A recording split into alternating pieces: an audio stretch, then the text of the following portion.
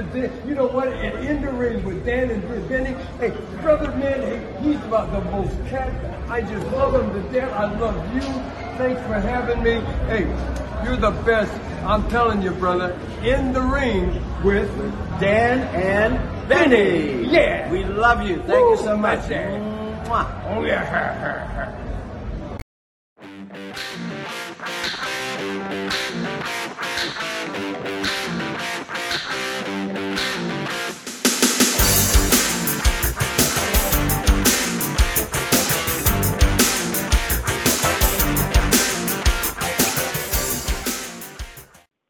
Hello, friends, and welcome to another edition of Dan and Benny in the Ring. I'm Dan Sebastiano, joined as always by the BS Express himself, Benny Scala. Benny, how you doing, buddy?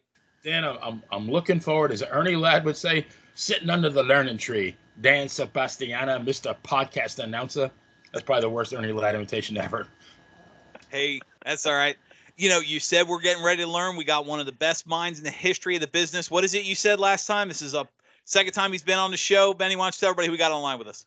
Yes, we had this gentleman on 3 weeks ago, and I mean, we did not even begin to cover his long and illustrious career. I mean, this could be the Dan and Benny in Les's Ring show after this. So, very pleased to reintroduce Mr. Les Thatcher. Les, welcome back to Dan and Benny in the Ring.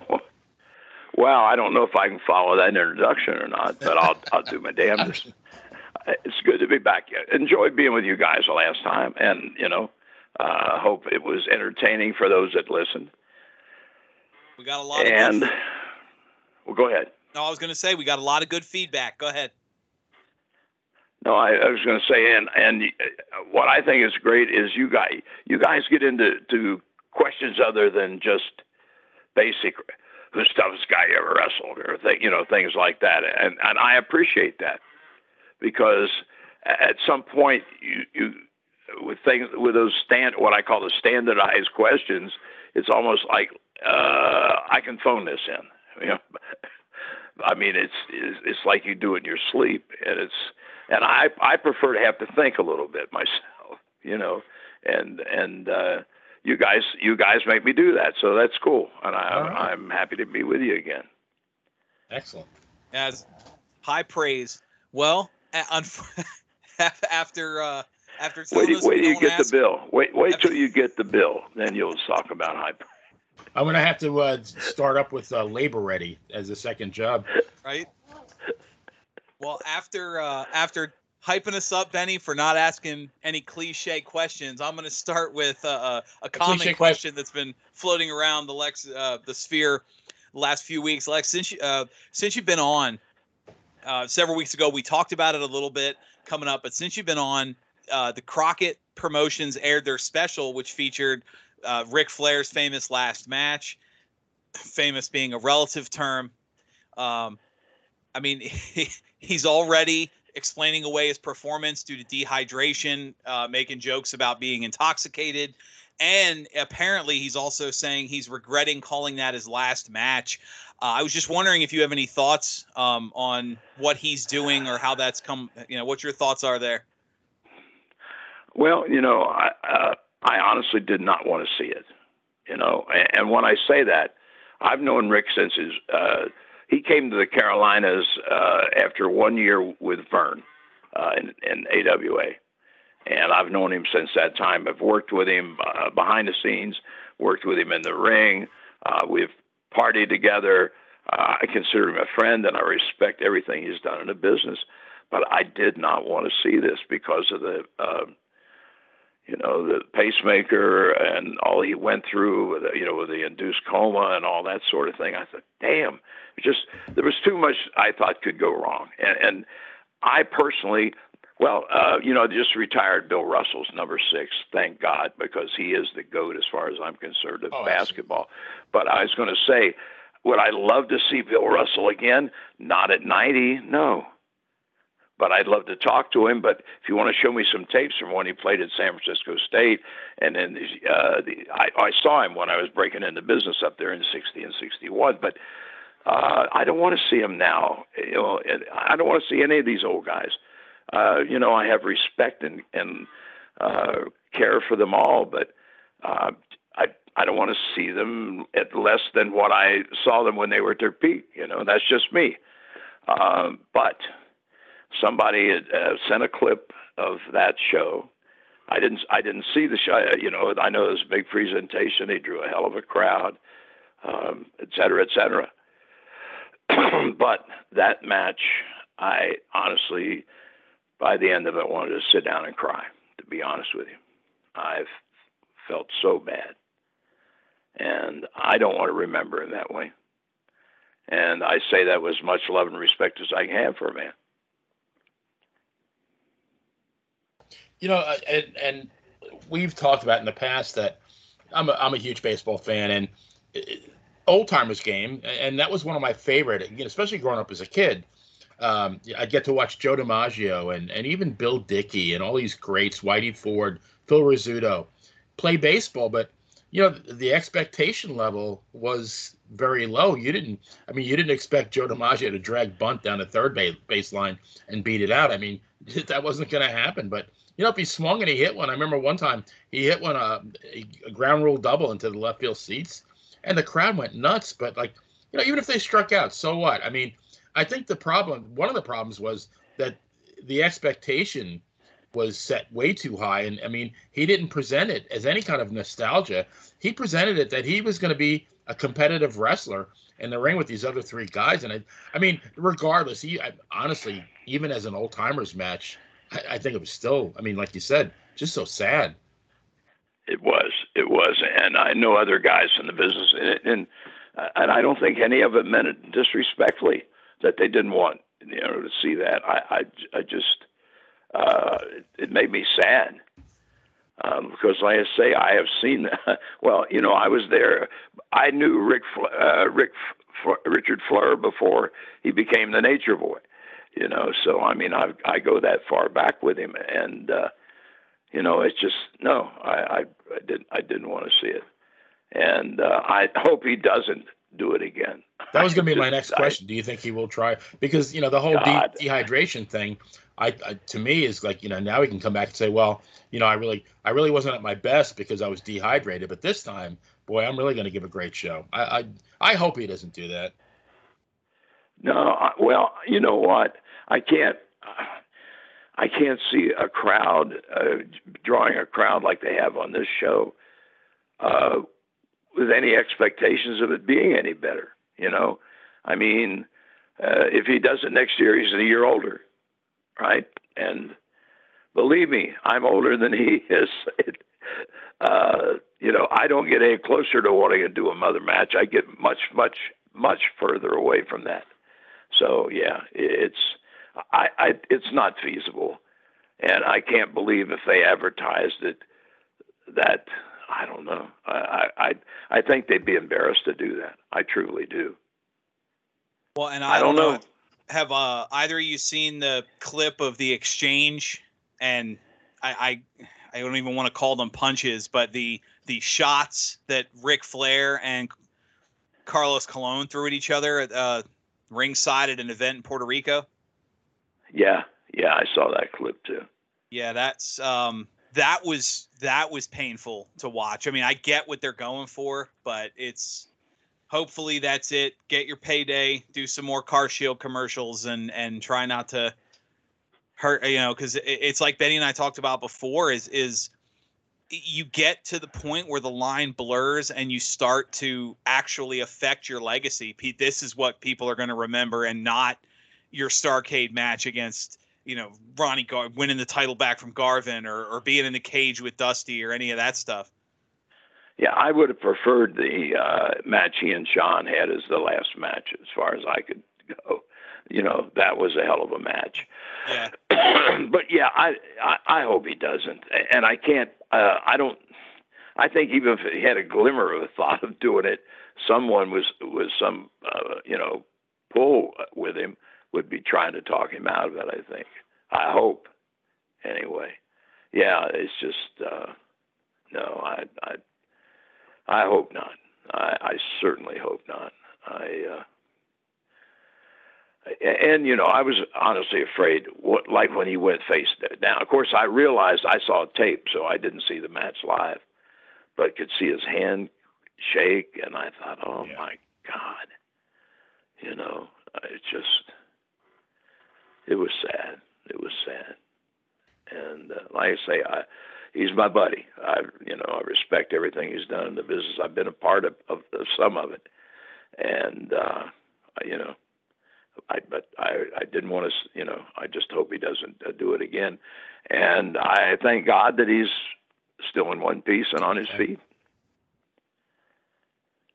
Les, over the weekend, I watched one of my favorite movies, The Founder, with Michael Keaton. I don't know if you've ever seen it. He plays Ray Kroc, the founder of McDonald's. And at the end of the movie, I guess the McDonald brothers sign an agreement to get $1 million each.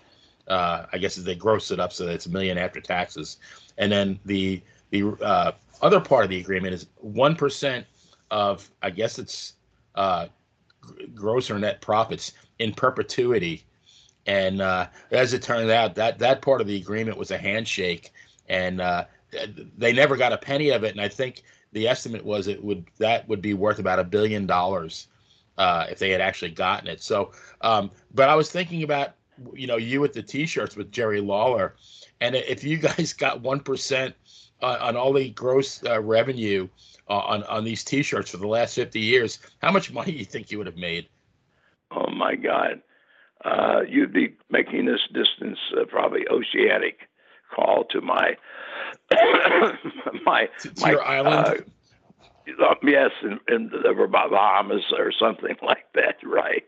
Yeah, God, I don't know. Talk about missed. But when we did that, again, we weren't entrepreneurs as such. It was an idea, and said, let's do it, and it worked. But we were all three of us still knee deep in wrestling, and I was even involved with the front office while I was in Atlanta during that time. In Charlotte as well, with doing the magazines and television and stuff. So it wasn't like either one of us could put in, a 40-hour week, around that and to see how far can we take this, At one point, we came close to rich department stores in the southeastern United States. The Hebner brothers knew somebody, either in that family or whoever was an officer in the company at a pretty high level, I guess.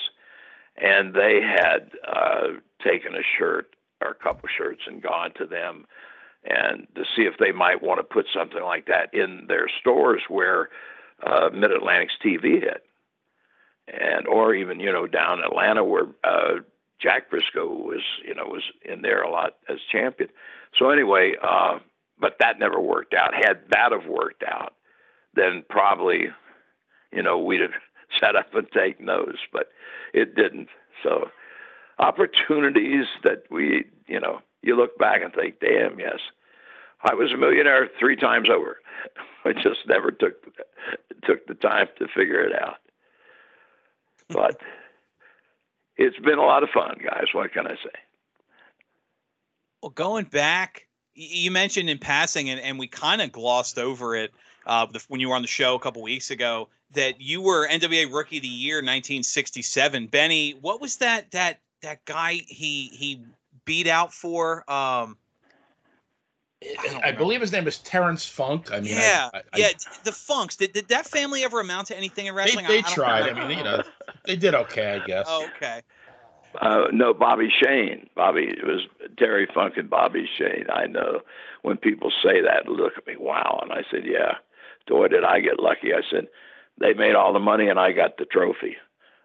So. Well, actually, let me ask you to expand on that. Besides, I mean, the outstanding accolade and the fact that that's something that stays with you for the rest of your life, how did that affect your career? Was that a selling point, or did that really not boost anything? Well, yeah, I got when they told me that was what I was going to do. We were working out in the Mobile office. Kirby Hall and I had just come out of Louisiana for Lee Fields and had moved down to living in Pensacola, working in the Mobile territory. And Eddie Graham and Lester Wells from the Tampa office had come in, and they took me aside on that Saturday night and told me about it and said, we got a starting date for you in Tampa because, Gordon's going to present you with a trophy on TV there and so forth. So the deal when I got down there was to push, Matsuda was a mainstay there, and he had just dropped not just, but had recently dropped the junior heavyweight strap back to Danny Hodge. And so the deal was, once I got established a little bit, to start working toward, if I could get by Matsuda, I would get a shot at Danny. And the story that the office came up with is, that I had idolized Danny, from as a younger man and all that, which was fine, which I did idolize him as a growing man. But anyway, so that was the deal. And it actually turned out, worked into tags because they brought Kirby in with Matsuda and I. Then Ronnie Garvin got involved. And then that came up with him and Matsuda. And so then my cousin came in, and that started to evolve. So, but we never got, I think if I'd have stayed down there and actually inserted myself, and what I mean by that, been a little more aggressive. But I'll tell you the truth, at that point, to be in the Tampa territory with all the great wrestlers, because the territory was noted for its wrestling. And to be very honest with you, at that point in time, I was 26 years old, and had somebody said, well, when you go into the Tampa territory, I'd have probably said, I'm probably not ready for that. And so to get invited, and the first guy I worked with became a lifelong friend, God rest his soul, Don Curtis. And that's the first guy I worked with in Tampa, and I knew the history of Don in that territory. He and Eddie, cut a wide path through there as tag team champions, and he'd been a top babyface there for a long time. And he was, I wrestled him in Tampa the first night there, and we went to a time limit draw, and which was a big deal at that point in time. But it was. But yeah, I guess it was good publicity to use for publicity. I mean, for the promoters, to put something like that out. I don't know that it opened any doors. I think really, unless you're 10 feet tall or some huge, guy that moves like he's a ballet dancer, then you can probably name your own price anywhere. But you had to earn your spots, and I was still doing that. But I think in terms of advertising and promotional use, it was nothing wrong with it. That's for sure. But I don't know that it helped in any way. I think more importantly, being able one booker calling another one and say how hell yeah, he worked well for us. He never was a problem. He did what he was asked to, blah blah blah. So that was usually the best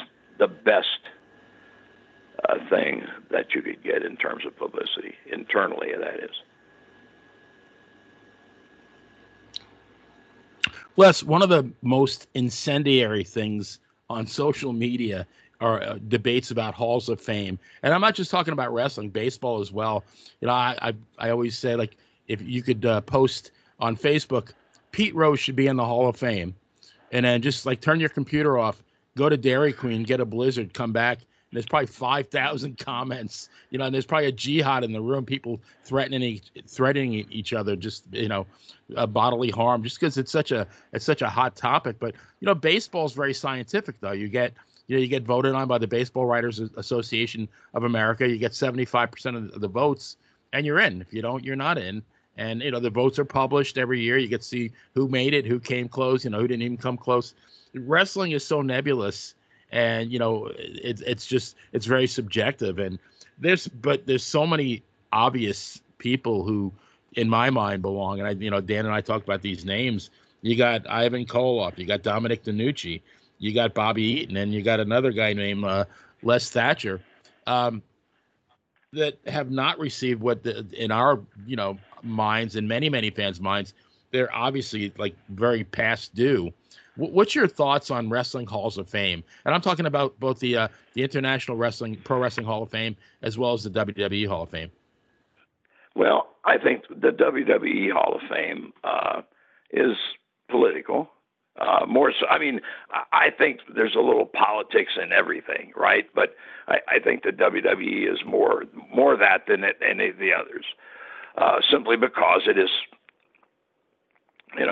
it does. First of all, there isn't a physical WWE Hall of Fame, but second of all, it is about working with the company. So there's been a lot of top people. On occasion, like Bob Armstrong, when they were in Atlanta, it made sense to put Bob in. I mean, believe me, Bob should have been in anybody's Hall of Fame. Oh, yeah. But, the reason they put him in, not because he may have spent 5 minutes with that company, but basically he never worked for WWE. But there are, exceptions, obviously. But I think what I think is legitimate, or if that's the word, I'm not sure it is Waterloo and the International Pro Wrestling Hall of Fame, which Tony had when he started the original one up there. And sadly enough, it's gone to hell, and I hope they get all those artifacts back, and put in good place where people can see them. But anyway, I think those are the two that I would recognize. And there are regional halls of fame and promotion, certain like ABC Wrestling's Hall of Fame or something like that. So, which I think, I think they're heartfelt. Not that it's going to up your income. Hey, he's in ABC's Hall of Fame. We got to give him more money. But I think the two, Waterloo and International, are the two that I would. Like I say, it's not that I discount WWE, but it's strictly, a promotional tool in many ways. I think the people in there, for the most part, are people that deserve it. And excuse me. But now, if you're talking about like the Observer Hall of Fame, the thing that I don't believe in there, and I've made myself quite vocal, I mean, not that anybody cares, is I don't put people in anybody's Hall of Fame, baseball, football, basketball, or roller skating, that's still in the sport. So that would, and they do. Dave does.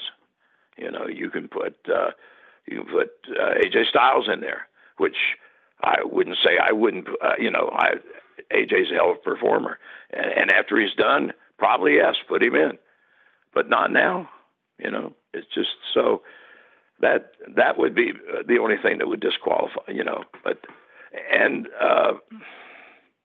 I don't know that the fans voting is the biggest thing either, because I think there's a lot of guys from my generation that that I see on Meltzer's ballots that I have voted for, and they've been left off because since they haven't got a certain percentage over so many years, then they're taken off the ballot, and really they're more deserving. But then if you're 20 years old or 25 and you start watching wrestling when you were 15 or 12, then you don't have a clue who the hell those people are anyway, for the most part. So that's why I think it should be a panel. Now, I know when Tony Villano had the original Pro Wrestling Hall of Fame there, the one that finally went to Texas and then went belly up, people were sent written ballots, qualified wrestlers. I don't know what major, but I know I voted there a couple times, but I didn't know I was going to vote. I didn't know I'd be asked to vote. I was never asked to vote 2 years in a row. They'd send me the ballot, tell me when it had to be back, and that was the end of it. I don't. That I think that's a good idea too. But yeah, I think. But I'm not adverse. The fans' favorite is so and so, and that's great. That's all good. But I don't know that qualifies you for the Hall of Fame. Do you think with Triple H doing more for the WWE and Vince easing out, that maybe some of the people that maybe perhaps Vince harbored a grudge against, like maybe like a Koloff or a Dominic DeNucci, that maybe Hunter would induct them? I guess there's a possibility of that. I don't really know. I'm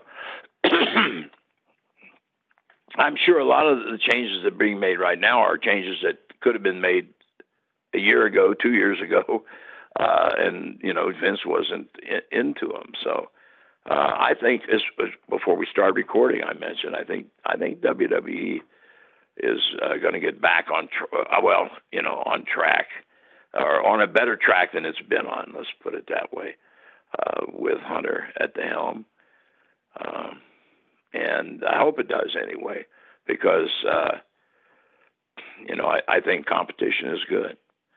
And I think they need to play a little catch up, and I think they've got the talent to do it. It's just a matter of getting some of the hokey storylines out of the way and getting a little more serious.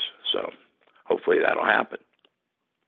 Like you said, before we recorded, going to almost what NXT was under him, that when it was still the heavy black and gold brand, bringing that to a more mainstream audience, I think would be great. Sure. Well, you know what? I think there's a place for legitimate, good professional wrestling, not professional acrobatics or professional comedy, professional wrestling. Last week I said on our show, the best wrestling match I have seen was Gable and Ziggler. They went about, 10, 12 minutes, but they did a lot of mat work. Both those guys are very skilled amateurs, but they did a lot of nice switches, takedowns, and they included, some what you would call pro spots. But hell, I said, give me 2 or 3 matches like that on your 2-hour show, and you'll make me happy. But if everything is a run in, everything's acrobatic, everything's got too much comedy, whatever. No, I agree. I think this past SmackDown had a Intercontinental title match between Gunther and Shinsuke Nakamura that got, I want to say, 25, 30 minutes, it felt like. And honestly, that I could have seen that match on some of the territory tapes that I have. And it was the first time in years it had a video package. It's the most important the Intercontinental title has felt in years leading up to that moment. And you could definitely tell, because that was one of the reputations that Vince had, is that he kind of lost interest in the mid-card. And clearly they're trying to say, look, the Intercontinental title, the U.S. title, the tag teams, these guys that aren't in the main event can still be big draws and entertaining to watch. I think some of the big events that I remember as a kid or watching the tapes and all, it was the match that was on second to last or the middle of the show might have been the one that I wanted to see the most of. Yeah, I understand. Yeah, there's a lot of little things missing, I think, across the board today. I'll tell you what, this jumped off the page at me. Rodriguez and her little tag team partner, they were they're in the Raw, the tag team tournament. Yeah, the new women's tag champions. Yeah, I forget who they wrestled, but anyway, she's growing really, and I don't mean physically, but as a wrestler in the past year. But she looks good. She's got all the tools. Anyway, there was one spot in their match that she came in on a hot tag and lit that ring up. And when I say she lit it up, you could feel the energy coming out of her. But more importantly, the reason you could feel it was her facial expressions, her body language, which is missing because so many people are so intent upon knowing every step and move throughout the match that you have to be in this place to do this, and so the timing is off, and they're not thinking about body language and stuff. But and you could feel the people react to it as well. And I thought, damn, if I were still running, had a school, I'd want to take that piece of tape with the sound and run it back for the kids over and over, at intervals, just because it was just that special to me. Because, like I say, facials and body language and stuff like that was second nature for us, and it should be for them. I don't care that everybody's smart. That nonsense. It's a performing art. Okay, then be an artist.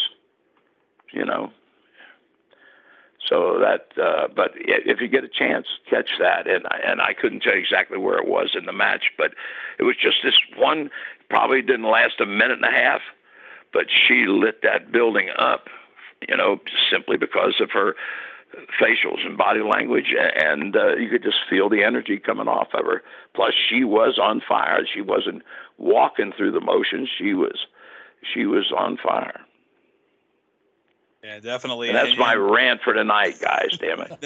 No, I agree, and I think that whole show was great, and it's good to see in that somebody pointed out afterwards that the first match in this tag team, the women's tag tournament, got more time than the entire Queen of the Ring tournament combined.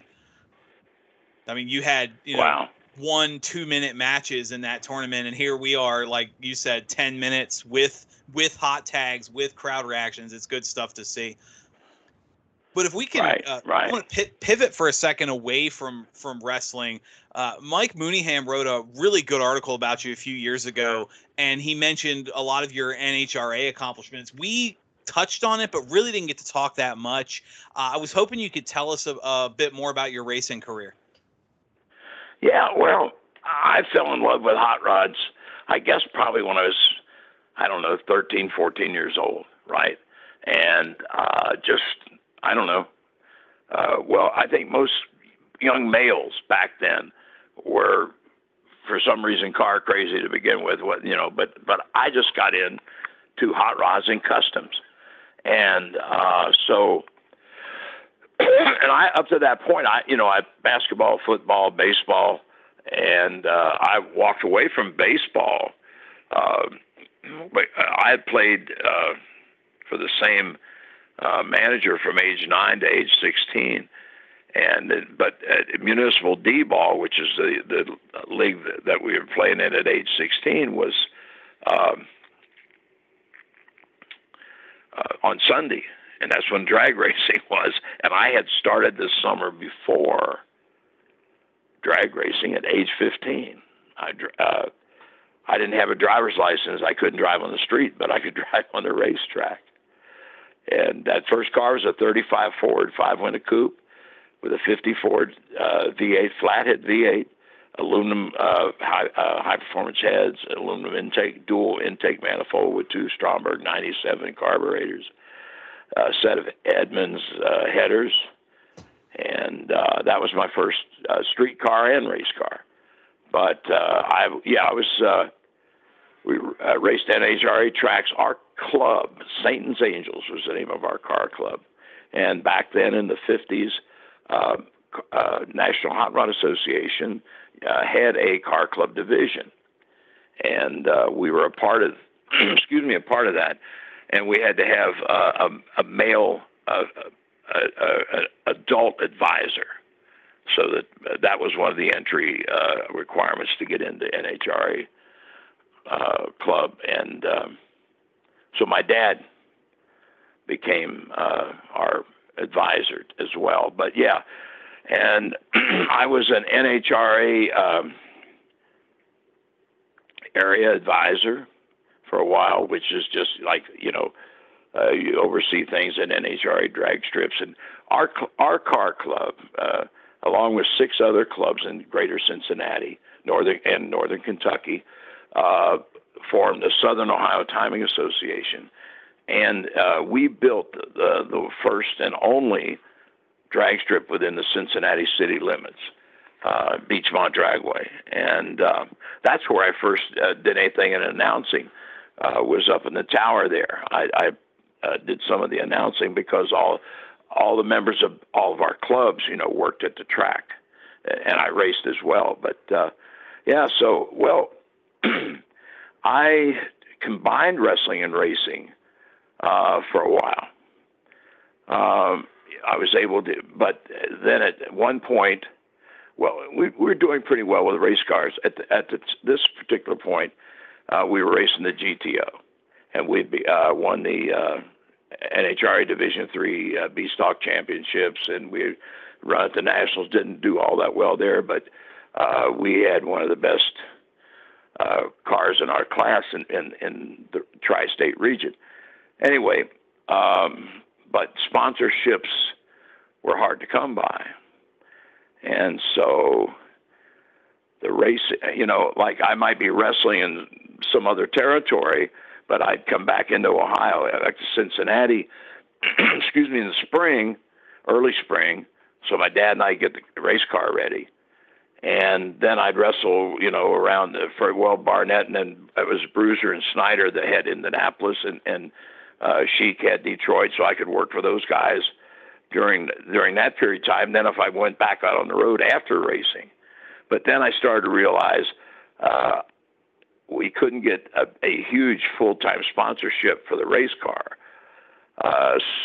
But then I also realized by coming home to wrestle, there were times I might be losing income because had I stayed on the road wherever I happened to be at that time.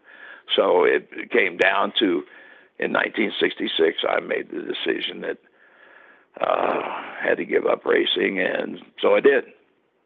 But I love it. I mean, listen, if I sit and watch NHRA races on television and my hands get sweaty, and I love it. It's still in my blood, but it's out of the question now. But I love every minute of it.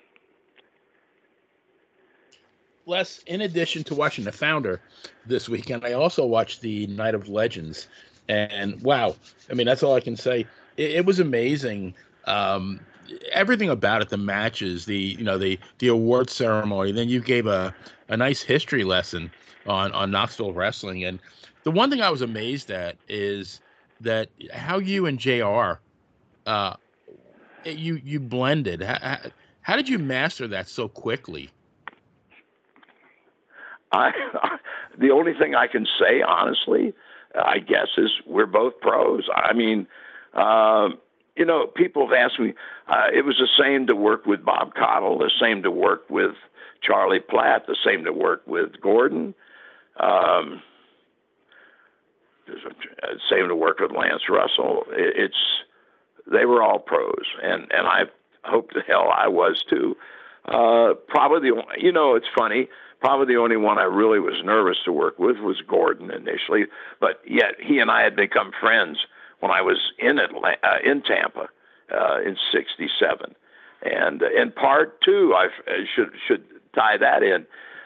In part, it wasn't just about wrestling, but about race cars, because he was a track announcer at Golden Gate Speedway in St. Petersburg, and it was part owner of that track, and he had a '67 Pontiac Firebird with a V8 in it, and so that was a common ground too, because I was a Pontiac man, and I was I forget what I had that year, a Grand Prix, I think. But anyway, so yeah, I was kind of nervous to work with Gordon, but everybody else, it was just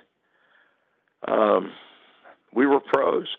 I don't know if I told you guys this as a story about Terry Funk mentioning Ross and I working together on that show, or did I? Did I tell you that story? Not. I don't think so. Go. Okay, well, that was the first time JR and I'd ever worked together. I mean, we'd been introduced in the past But this is the first time we'd ever sat down and shared a microphone. So anyway, at the intermission, we were in the back, to get a drink and stretch out and all. So anyway, Terry comes up to me and says, "I've been watching the show on the monitor." He said, "You and JR, that's the way a wrestling match should be called." He said, "How long you guys been working together?" I looked at my watch. I said, "About 2 hours." "Oh, bullshit," he said. I said, "Terry, 2 hours, I swear to you." That's, but that was such a compliment because he thought, like you, wow, you guys must have worked together for a while.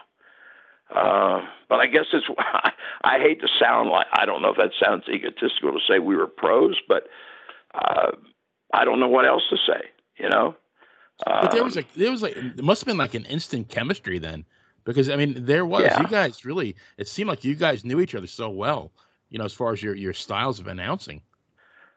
Well, you know what, JR is the one guy that I've worked with.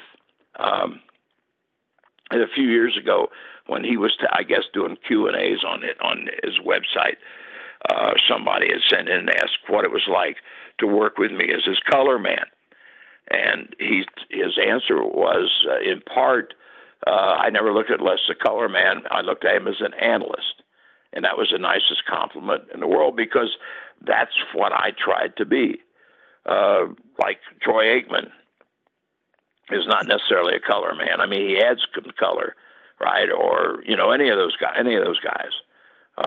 But basically, they're analysts, right? They're breaking down the game and stuff. So anyway, that was, that's. But yeah, they're all Lance the same way. Cottle, oh, Lord, they're just. And I mentioned Charlie Platt, who, when I mentioned Gordon, JR, Lance, and Bob, I said, if that's not the Mount Rushmore of wrestling announcers, then I'm a bad judge of character. And I'm proud to say I've worked with him. But in that same era, Charlie Platt, who did the Southeastern show out of Dothan, was a small market. But Charlie was very good. And Charlie and I are buddies, and we got to be friends by working together down there for a while. And but yeah, he was real good too. But I think it's just you understand. But a true part, JR, and I've had this conversation a number of years ago, that we both feel that we were mentored by Gordon Soley, and so.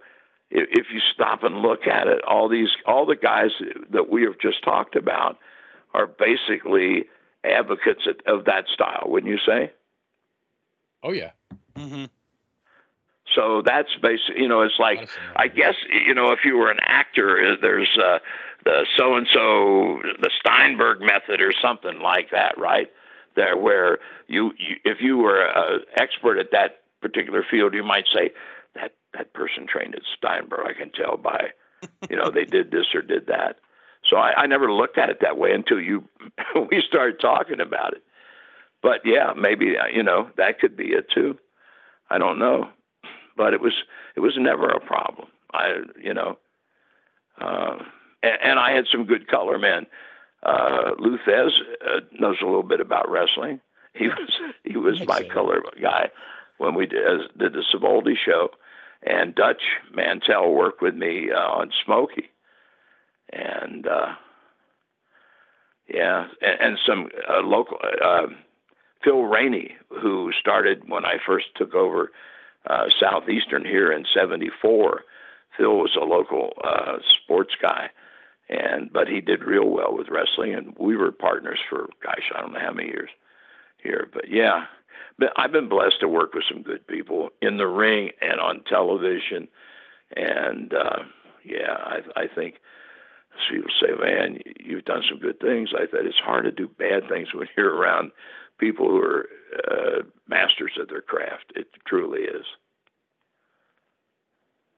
Speaking of the Night of Legends, Benny and I, we talked about it before the show about just the details and some of the stories. You went into some good detail regarding the history of the Tennessee area.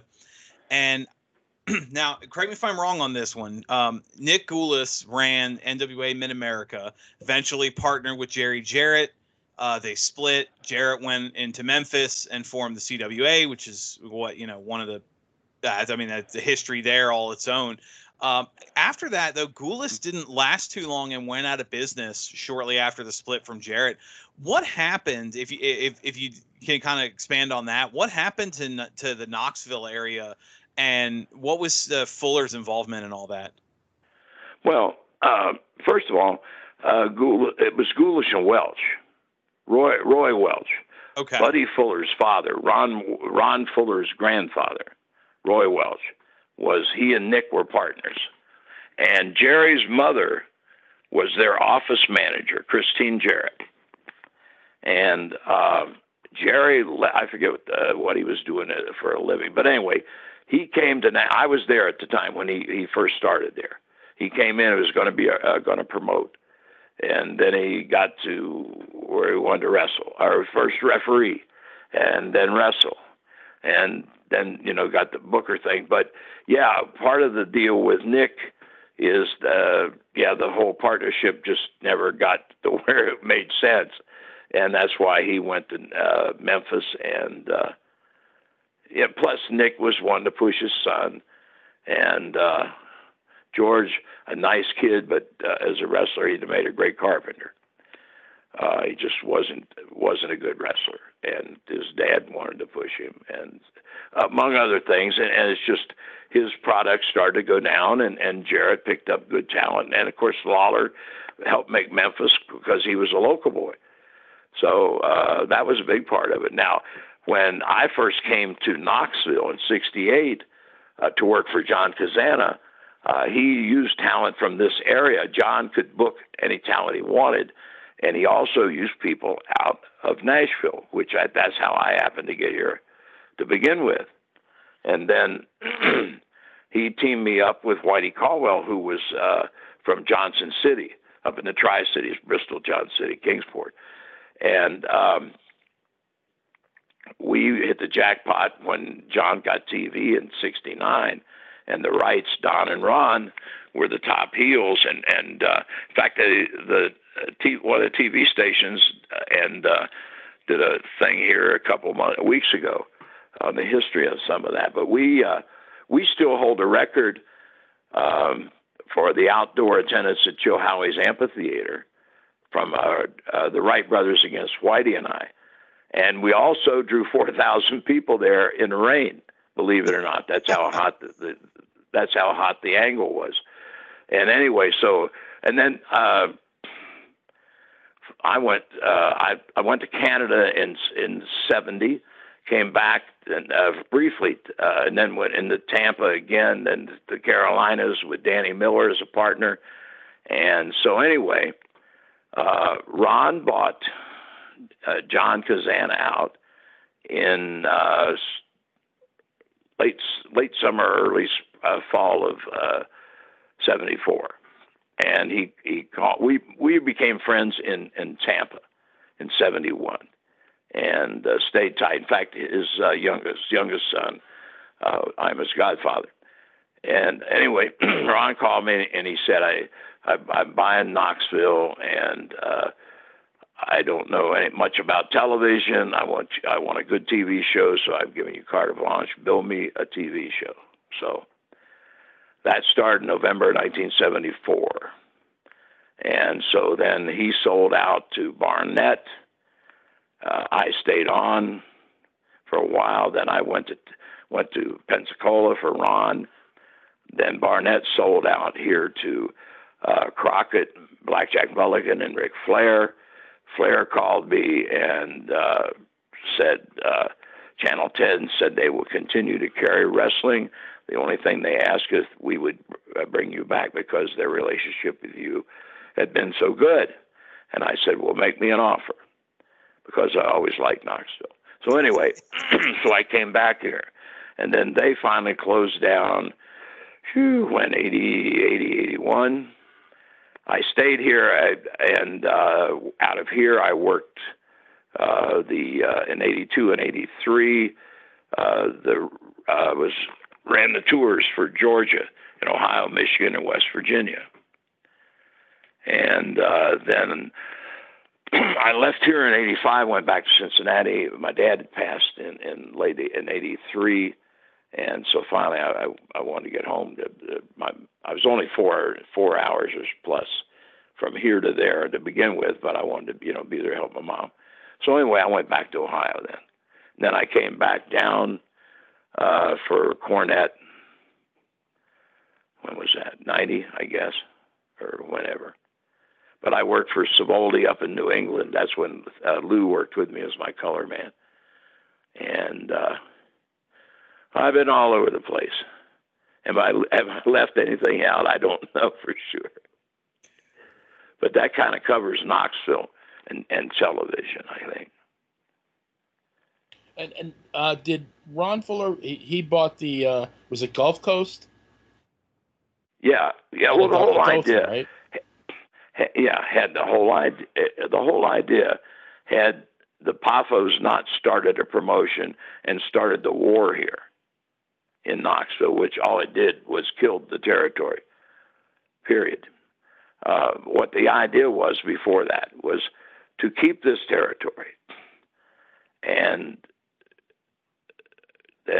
buy Lee out and for the Pensacola, Mobile, whichever territory you want to call it, the Gulf Coast. Okay, and so then the deal was going to be that we could swap talent back and forth. It was a short, but you're working for the same guys. Like the crew here gets, some of the guys start to get stale. Well, we pick up the phone and call whoever's booking in Pensacola and say, hey, let's swap out some guys and work this out. And the guys continue working for the same company, basically, but he's working two different territories. So that was the whole idea behind buying Pensacola to begin with. But then when the war started, he saw the handwriting on the wall that it was going to be a struggle, and Barnett was willing to buy. So then he just moved his whole operation to Pensacola. Gotcha.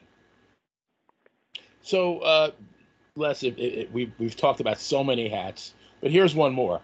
You founded the Heartland Wrestling Association, which was a developmental territory for both WCW and WWE. And I have to throw in my weekly baseball analogy because Dan would be very disappointed if I didn't do that. So I'm thinking that your role there, because if you're doing developmental work, you're like a manager in the Florida State League. And at any given point in time, you want to put the best players out there, but, they might tell you that, the parent team might say, well, I want you to play so-and-so because we have a lot of money invested in him. Right. With 5 minutes notice, oh, by the way, we're going to call up so-and-so who is maybe your big money draw. Am I close? Is that a good analogy? Yeah, you are. Yes. Well, and one of the things that I benefited by is I saw some of the things that happened with Cornette and Danny in OVW, right? Some, like you mentioned, like you're working a hot angle and all of a sudden they're calling one of those guys up. So yes, you try to be, well, I'll tell you, Maven, who won the first Tough Enough, right? Oh yeah, Maven was sent to us. He came to us, and one of the Stooges, word got back to me that somebody who, everybody's trying to put their nose up Vince's butt. So anyway, somebody, Les is not pushing Maven. And somebody came to me about it. I said, no, Les is not pushing Maven. First of all, I've got a crew here that's second only to the top tier of the main roster. And so Maven fits at the bottom of that in terms of using his name. Of course, we're using his name, but he's not ready to be in a main event. And third, I'm not going to start him in some hot program only to have somebody call on Monday and say, hey, we need Maven for 2 days. And I've got a big match figured on Tuesday. So there were, but yes, things like that happen. Absolutely. Absolutely. But yeah, it was, it was. Now I think it's more structured. Well, now obviously because it's all under roof basically. But with Danny and Corny and my place, we weren't that structured. I mean, we sent in reports. I kept, like with the developmental guys, I took roll. If a guy was off, I made a note why. That was sent back to the office. I weighed the guys in it once a month or once a week, and that record went to the office. And then we taped our TV at OVW on Sunday. And then Danny Davis, he had all the editing equipment, everything. He did the editing and sent, of course, the master copy that we put on the air, but also a master copy went to Stanford. And so they got a chance to look at our TV. But now I understand that they've got to format their TV the way Stanford formats theirs or something, and I don't know. But it was fun. With us, it was, because we weren't structured that, we were left to our own design more than the way things are now, I think.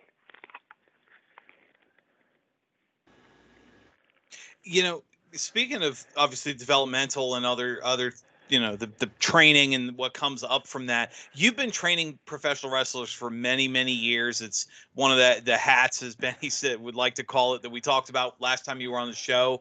In the past, you've worked with Ricky Steamboat, Harley Race. Now, obviously, you run Elite Pro Wrestling.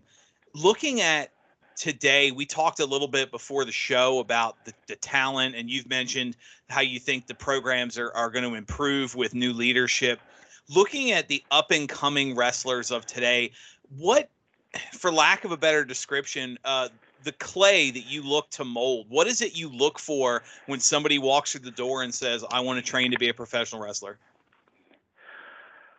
Well, you really look to see, I guess, sort of underneath the exterior, and see if there's really this guy is, or girl for that matter, has their heart into it, that there really might be a passion there, because there are people in the business today that are in it strictly for the money, and they're good athletes, so they're able to be there. But you're looking for somebody that really wants it.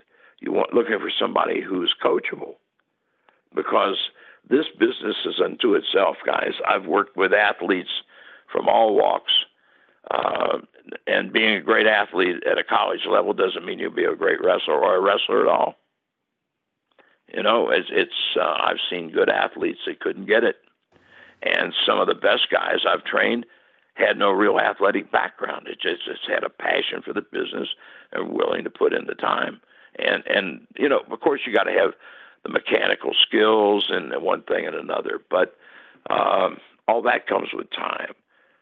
But you want to be sure they're going to put their heart and soul into it, because one of the things that I told, if a guy came to sit down in my office, to talk about starting to train and having to bring his wife or his girlfriend or his fiance with him, I would direct part of my conversation at her and say, now, I want you to be aware that if he starts with us, that you're going to be sharing him with a mistress, and that mistress' name is professional wrestling. And you can't divorce her, you can't kick her out. And she's very jealous.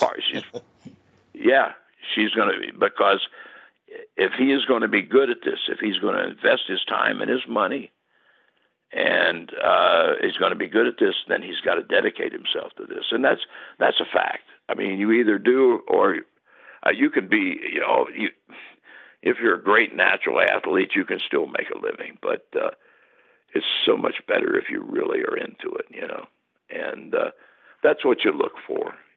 That's what Nigel McGuinness had. No athletic background. He may have played soccer a little bit or something, but he wasn't a big jock in England, right?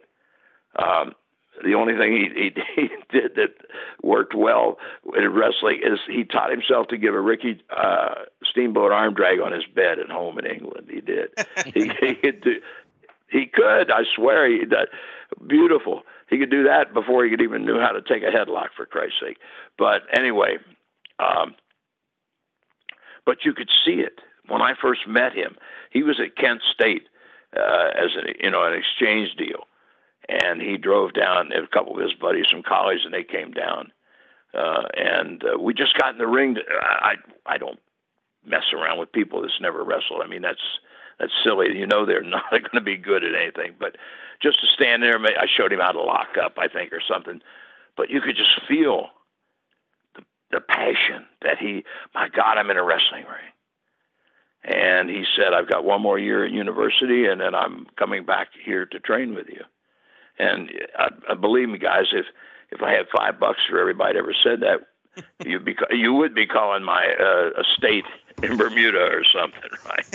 But the fact was that here he came. He finished up another year at home at university, and here he came. Realize this guy, and while I'm on him, let me give him some accolades because he deserves them.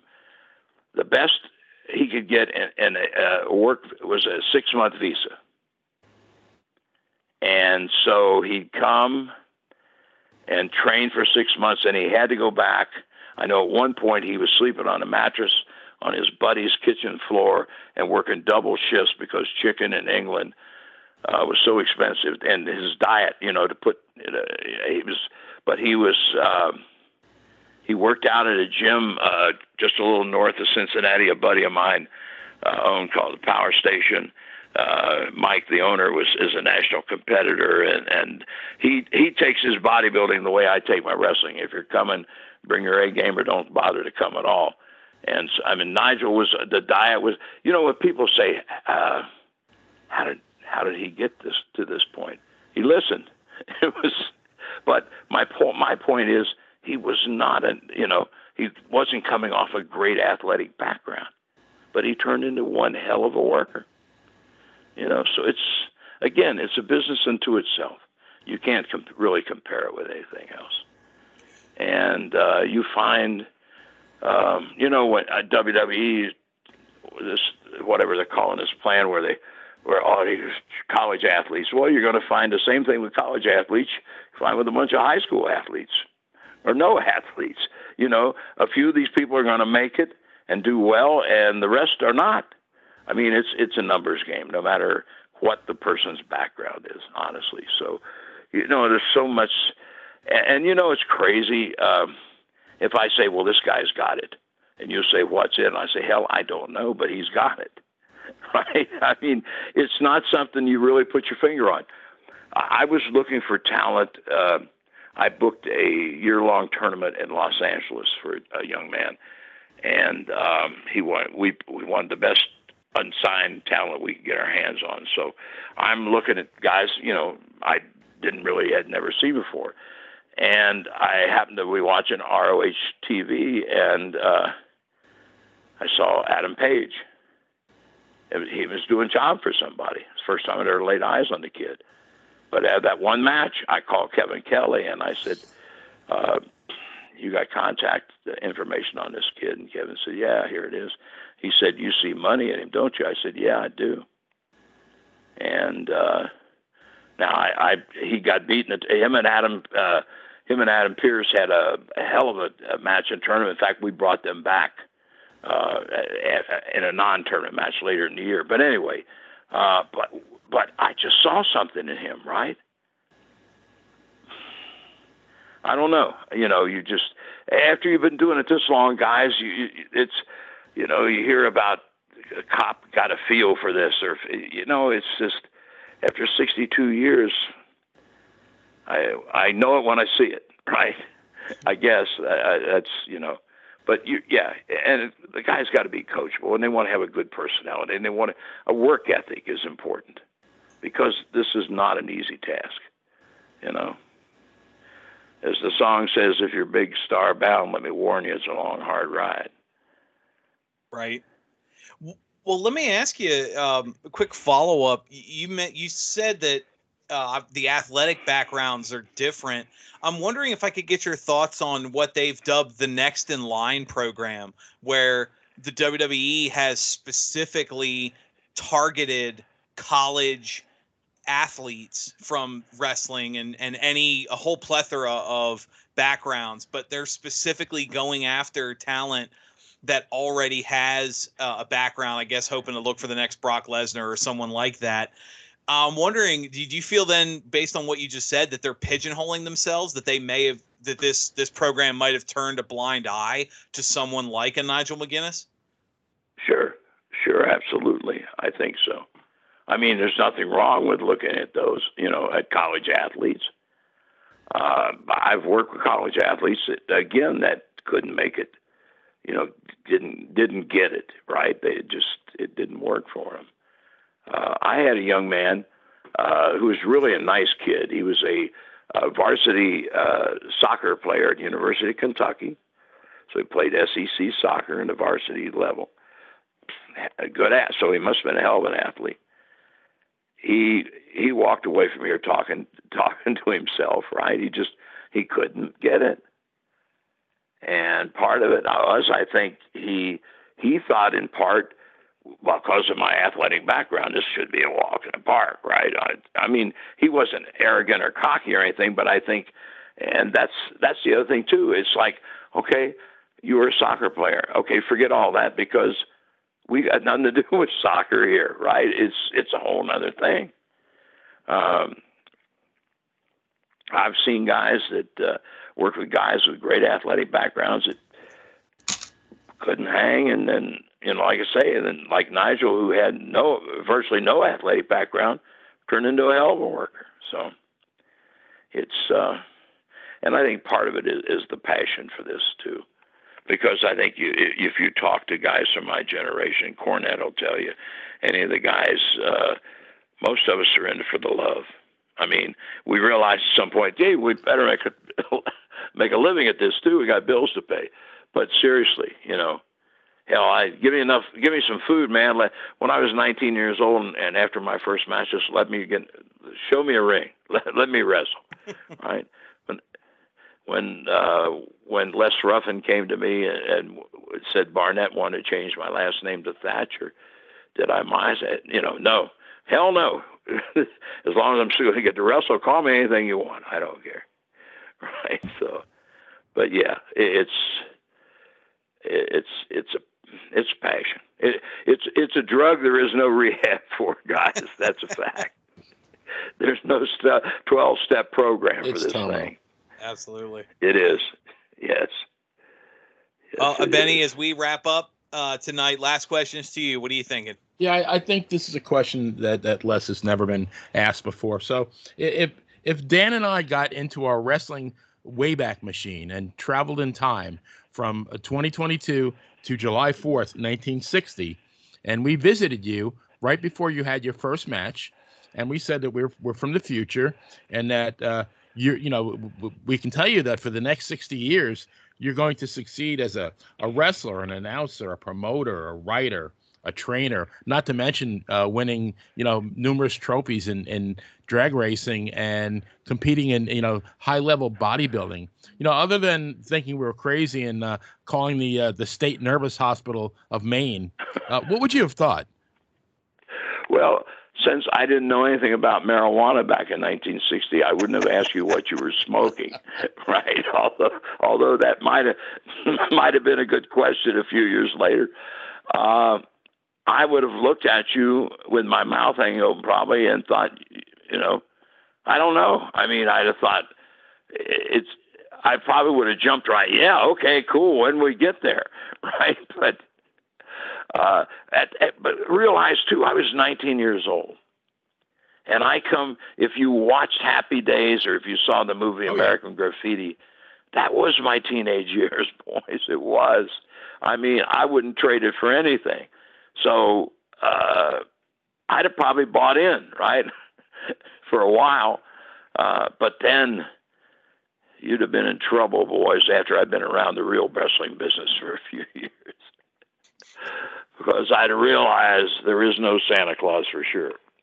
No, I don't, that's, I got a couple false promises early, and thought, oh yeah, this is it. This is going to be the big break. And I'm still waiting, right? It wasn't the big break. But I don't know.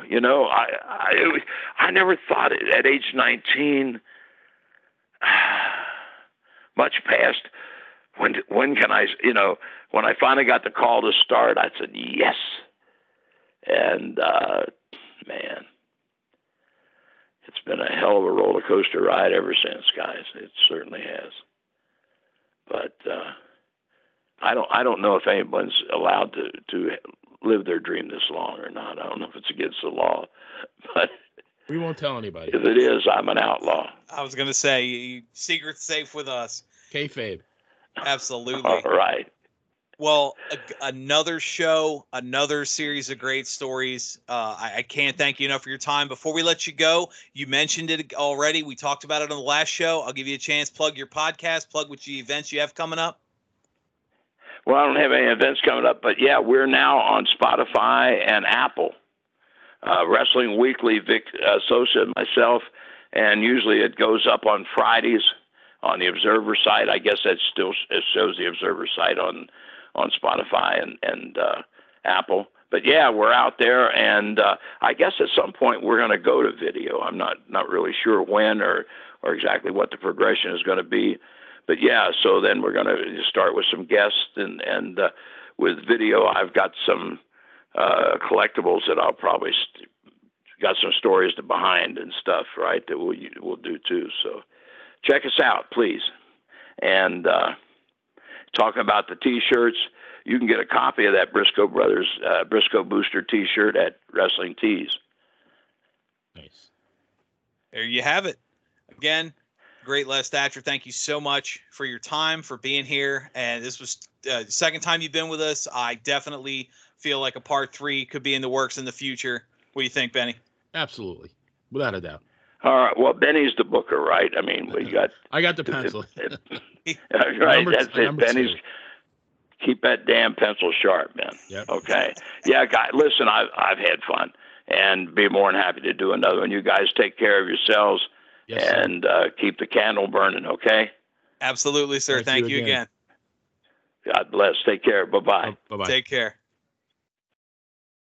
Benny, that's 2 hours worth of show now, and I still feel like we barely scratched the surface of the stories that he could tell us.